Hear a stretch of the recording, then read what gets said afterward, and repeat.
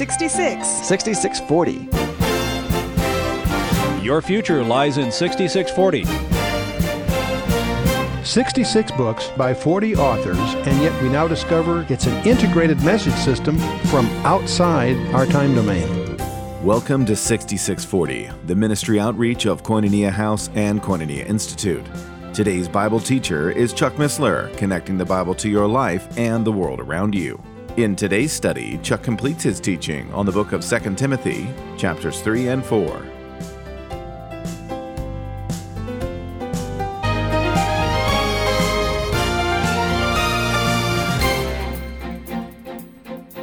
Second Corinthians 5:10.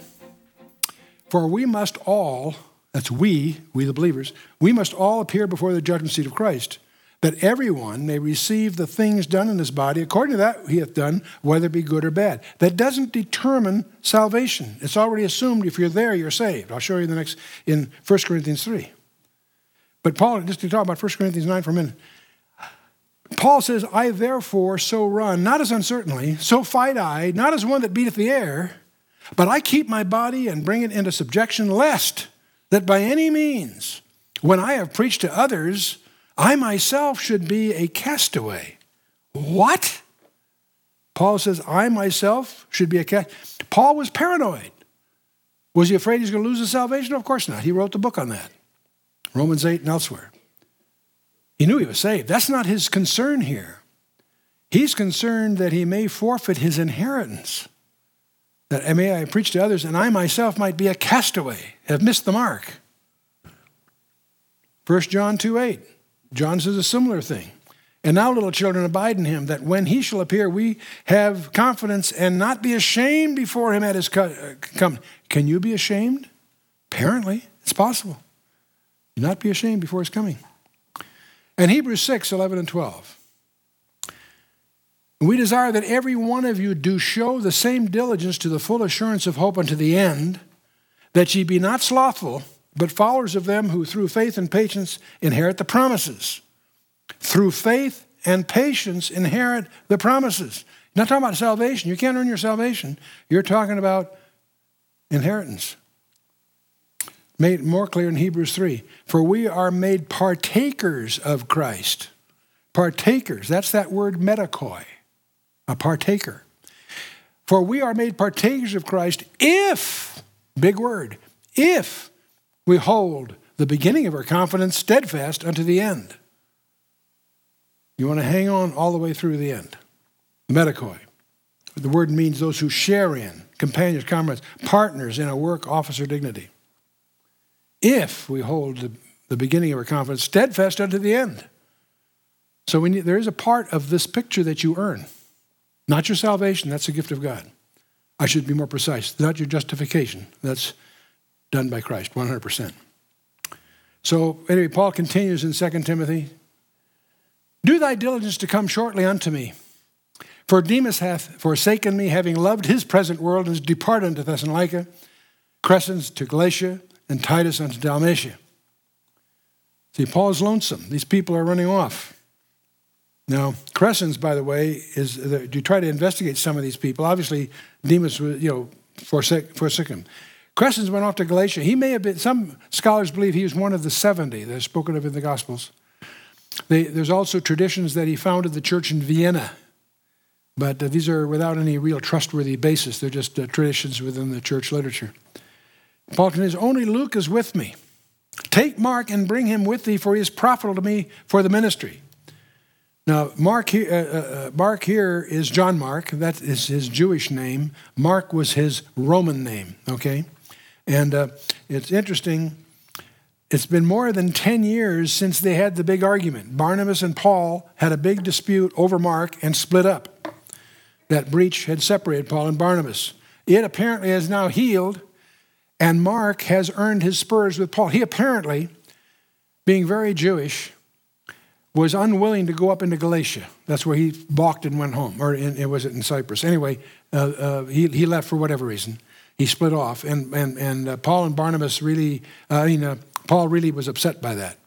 And Barnabas takes Mark under wing. And that's when Paul picks up Silas, and they had this big dispute. Because apparently Paul looked at Mark as a young, spoiled background. He was come from a very wealthy family. And there are traditions that he might have been the young man that fled Gethsemane in the linen and all that, virtually naked, etc. There's a lot of inferential suggestions about Mark. But in any case, he was young and from a wealthy background, and apparently Paul had disdain for him because he just from Paul's point of view, didn't stay the course. He apparently re-earned his spurs, so to speak, and by now, 10 years later, Paul reinstates him. He says, take Mark and bring him with thee, for he is profitable to me for the ministry. So Paul's forgiven Mark for whatever it's worth. After Paul's death, Mark becomes Peter's amanuensis, or secretary, comedy. The Gospel of Mark is really Peter's gospel. Tychicus have I sent to Ephesus. Paul had trusted Tychicus to deliver the circular letters not just to all proconsular Asia. Ephesians, Laodicea, and Colossians were about 1 mile apart. They're not very far away from each other. But Tychicus delivers those epistles. And in Colossus, Tychicus would plead the case of Onesimus, who had accompanied him from Rome. Onesimus is the runaway slave that he writes to Philemon to take back and so forth, and that there's a very charming example of intercession in this little letter that Paul writes to Philemon on the case of Onesimus. The cloak that I left at Troas with Carpus, when thou comest, bring with thee, and the books, especially the parchments. Troas was a chief city in northwest Asia, Asia Minor, that is, and it was on the coast of Mysia in the Roman, when we say Asia, we mean the Roman province of Asia. It was at Troas that Paul raised Eutychus from the dead, back in Acts 20. We're not sure who Carpus was as we try to search the literature, but it's clear that Paul had a lot of confidence in him, not only just because his cloak is there, but because these priceless books and parchments were left there. I want to talk about them briefly. Paul uses here in verse 13 a technical term, membrane, which is a Latin word that was transcribed into Greek, referring to a parchment notebook. You need to understand that up till now, people use scrolls. That's why I use all the Old Testament. I use a little diagram, always scrolls to Old Testament and a little parchment for New Testament. Just as we pop back and forth, people are conscious of my Old or New Testament. That's why I use that little style thing in the graphics here. But the point is, right about now, people are discovering parchments, and they put them in the form of pages in a book rather than scrolls. It's a lot more practical. You can find your way around. So that's called a codex, or codice is a plural, but codex. And so what Paul is talking about here, the membrane may have been a predecessor to what we now know as a codex, or what you and I would call a book, in contrast to a scroll. And they're written on, because they were writing on both sides of the parchment. They were small, often roughly pocket size, and obviously a lot easier to handle. You can skip around and so forth. And so that led ultimately to a departure from the whole concept of scrolls. And so now the other thing, you and I tend to take for granted the information appliances we have today. We make copies of documents with a machine, in color if we like. In the ancient world, all copies had to be done by hand. That's why they call them manuscripts. It's a script by hand. That's what the word manuscript means. It's handwritten.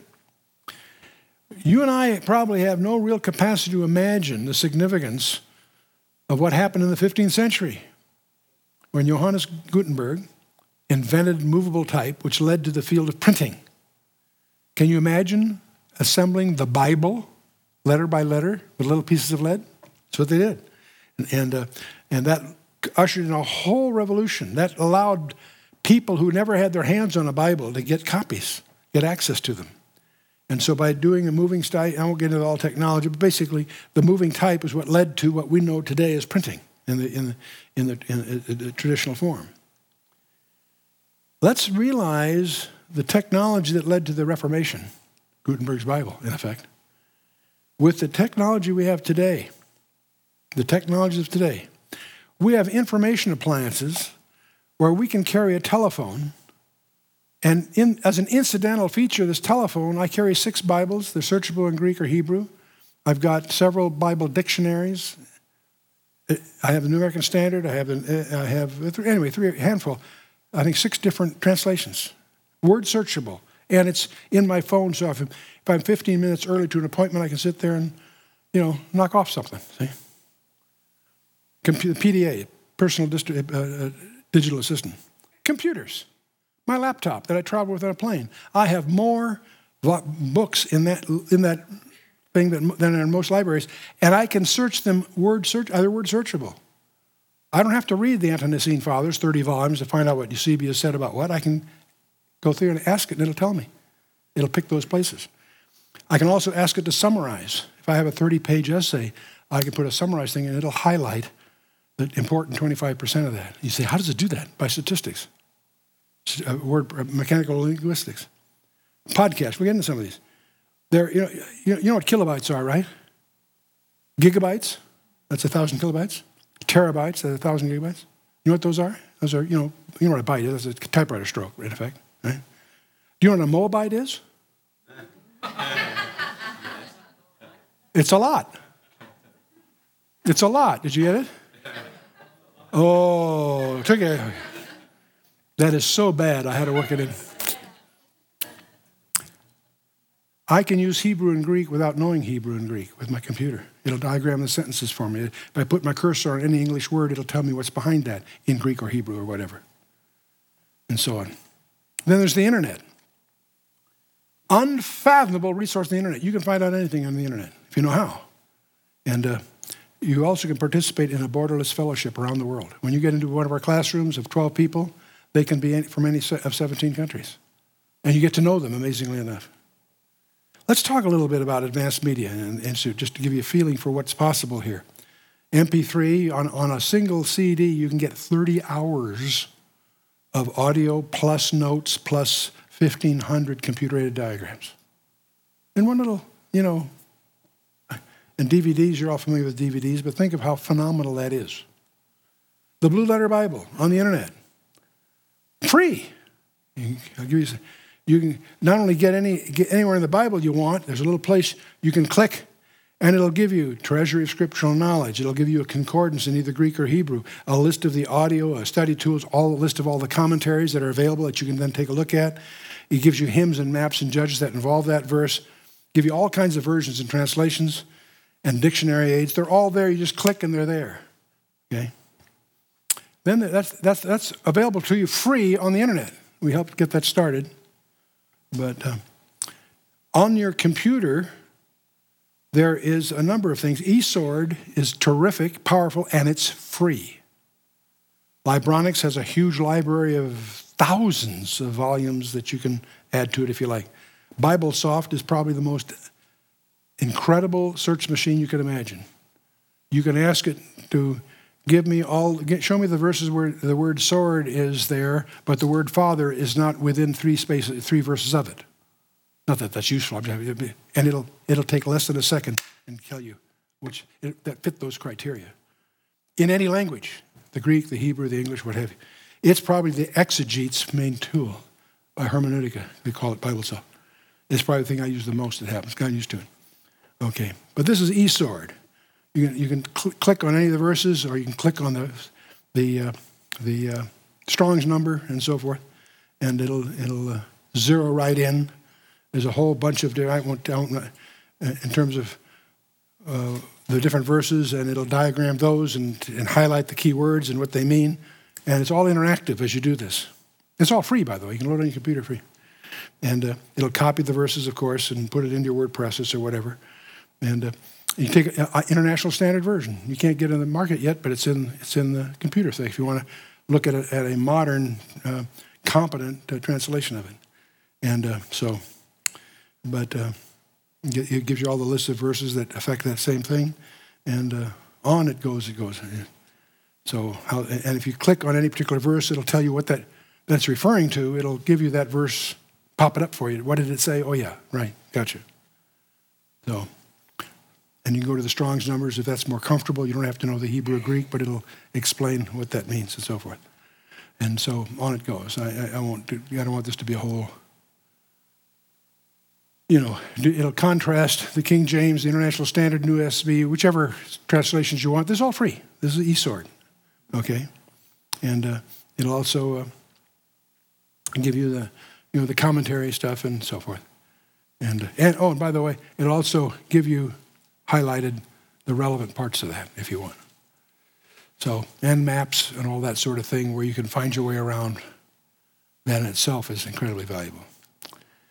And Libronics has another thing where you have literally thousands of commentaries that are all, you mention a verse and it'll open all the commentaries in your collection to the comments on that verse that you can just pop through that if you want. And you can do in about 30 minutes what used to take 6 months by using conventional tools. This is BibleWorks. This is the one I use the most of.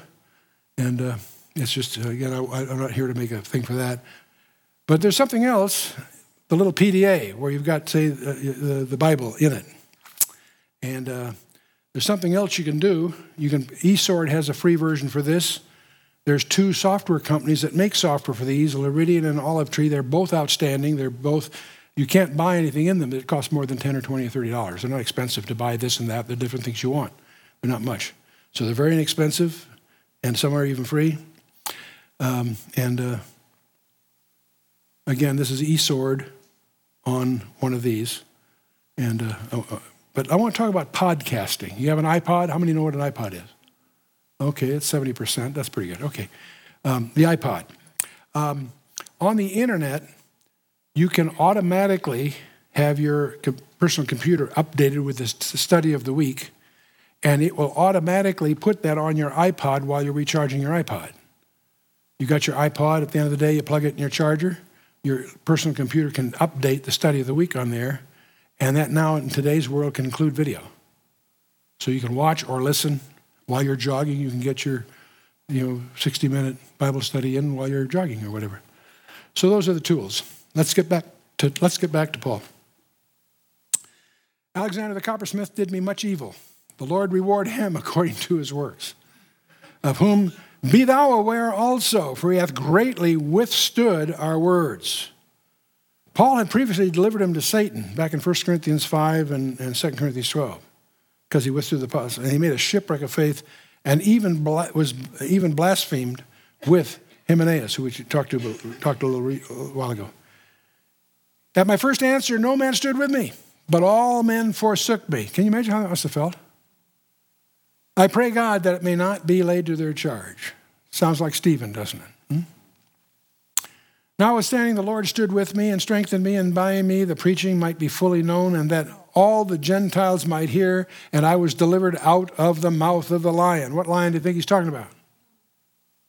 Satan. Good for you. Exactly. He goes about as a roaring lion. I believe that's the idiom. I'm not saying he didn't get saved from big lion, but you don't have to go that far to not do violence to the passage. But he was forgiving even to the end.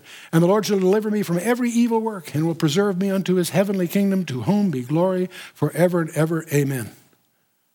He will preserve me unto his heavenly kingdom. What does that tell you about the kingdom? It's yet future. It's not there yet. See, when Christ, the kingdom is when he returns to establish his kingdom, is my point I'm trying to get here. Salute Prisca and Aquila and the household of Onesiphorus. Priscilla is the endearment form of Prisca, by the way. So it's Priscilla and Aquila. You're familiar from, it comes up many times, I think 5 or 6 times in the letters. And Aquila was the native of Pontus, doubtless one of the colony of Jews mentioned in Acts 2 and 1 Peter 1. They're refugees from the Edict of Claudius who ordered all Jews out of Rome, so they had to leave Rome. That gets relieved and they get back to Rome and they see Paul. But the point is, they were expelled in the 50 to 52 AD was the period of time that there was this big purge in Rome for Jews. Paul will meet them all in Corinth in Acts 18. They're the ones that taught Apollos the correct way in Ephesus in Acts 18. Now, Onesiphorus he'd come from Ephesus to Rome. It was to Paul that the church at Ephesus owed its entire origin, and he was very sensitive to that. They were very, very appreciative of the fact that their existence as believers, they indebted to Paul.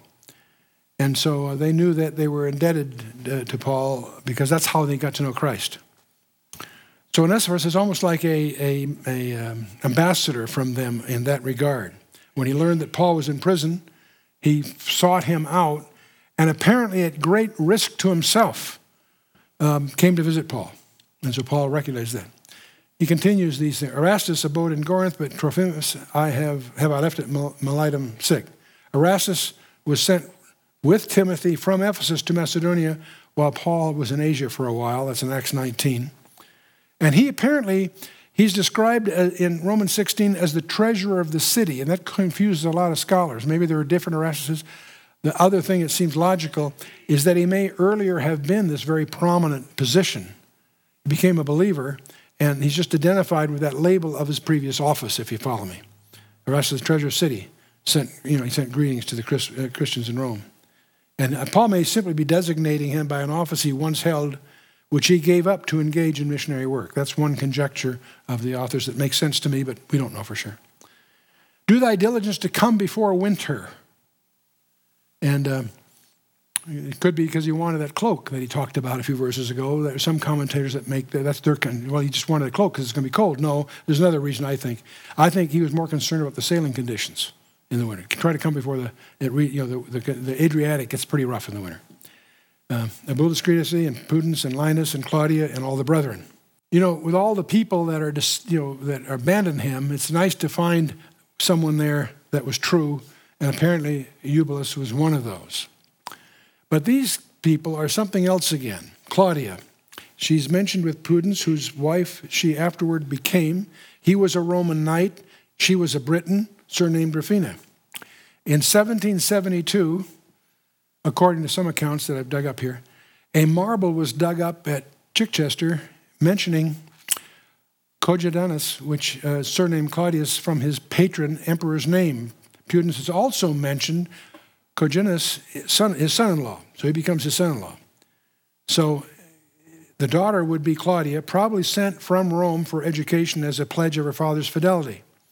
There she was put under the patronage of Pomponia, the wife of Aulus Plautius, the conqueror of Britain, quite a famous guy. Pomponia was accused of foreign superstitions in AD 57, probably Christianity. It was recorded as a foreign superstition. She may have learned Christianity from Pomponia, who took from her the surname of the Pontanian clan. All of this is in Tacitus' Annals. You say, gee, that's pretty impressive. Well, be careful. Lots of different scholars have different views of some of these. They build these elaborate theories from little hints there and there, and they may be right. But I'm always reminded of the danger of coming to vast conclusions from half-vast data, okay? You've got to say that very carefully, right? Linus, there is a tradition that Linus was a bishop of the church at Rome. A list by Irenaeus, roughly 2nd century after Christ, commences with Linus, whom he identifies with a person of a name mentioned by Paul and whom he states to have been entrusted with the office of the bishopric by the apostles. So this might have been that Linus. Irenaeus thought so, and he wasn't that far removed. But the puzzling thing is, why is Linus listed between Claudia and Pudens if all that other stuff was true? So something doesn't quite compute here, and it's not that big a deal one way or the other. I want you to be aware of the fact that you can dig in through some of the research helps and get some glimmers of ideas, but they're not necessarily trustworthy or really solid. They're just conjectures by various scholars. So we wrap it up. The Lord Jesus Christ be with thy spirit. Grace be with you. Amen. And the second letter to Timotheus, ordained and the first bishop of the Church of Ephesians, was written from Rome when Paul was brought before Nero the second time. And so ends this. Now there's a couple of things before we leave this last verse, I think that are useful to notice. Jesus Christ be with thy spirit. That word in the Greek is singular, okay? Grace be with you is plural. What do you make of that? See, on the one hand, all that other stuff I don't make too much of. This I find interesting because it proves that the letter was intended to be read by the church. The letter is to Timothy, but he offers grace to all the readers. So they were intended to be circulated. And they were regarded by the early church as scripture. We need to understand that. There's proof of that in the text. Okay, so for the next session, you want to read the epistle to Titus. And with that, we'll stand for a closing word of prayer. Well, Father, we thank you for who you are. We thank you for this study. We thank you for the opportunity to explore your word. And we also thank you, Father, for the incredible abundance of resources and helps and aids that are available today. We thank you, Father, for that it's so facile to explore your word with the tools that are so readily available, even some free of charge. We thank you, Father, for the time in which we live. But we also realize, Father, that to whom much is given, much is required. We pray, Father, that you would indeed help us to be more effective stewards of these incredible resources, that we might be effective ambassadors for our coming King. Not by power nor by might, but by your Spirit, Father. We just pray that you would indeed, through that Spirit, help each of us to grow in grace and the knowledge of our Lord and Savior as we commit ourselves into your hands without any reservations whatsoever. In the name of Yeshua, our Lord, our Savior, our King. Amen. You've been listening to 6640, the ministry outreach of Koinonia House and Koinonia Institute. Today's Bible teacher was Chuck Missler, teaching through the book of 2 Timothy. For a complete listing of resources available, please visit khouse.org. You can also call us on 1-800-KHOUSE-1. To learn more about Koinonia Institute, please visit koinoniainstitute.org. Thank you for listening to 6640 and for your continued prayerful support of this ministry.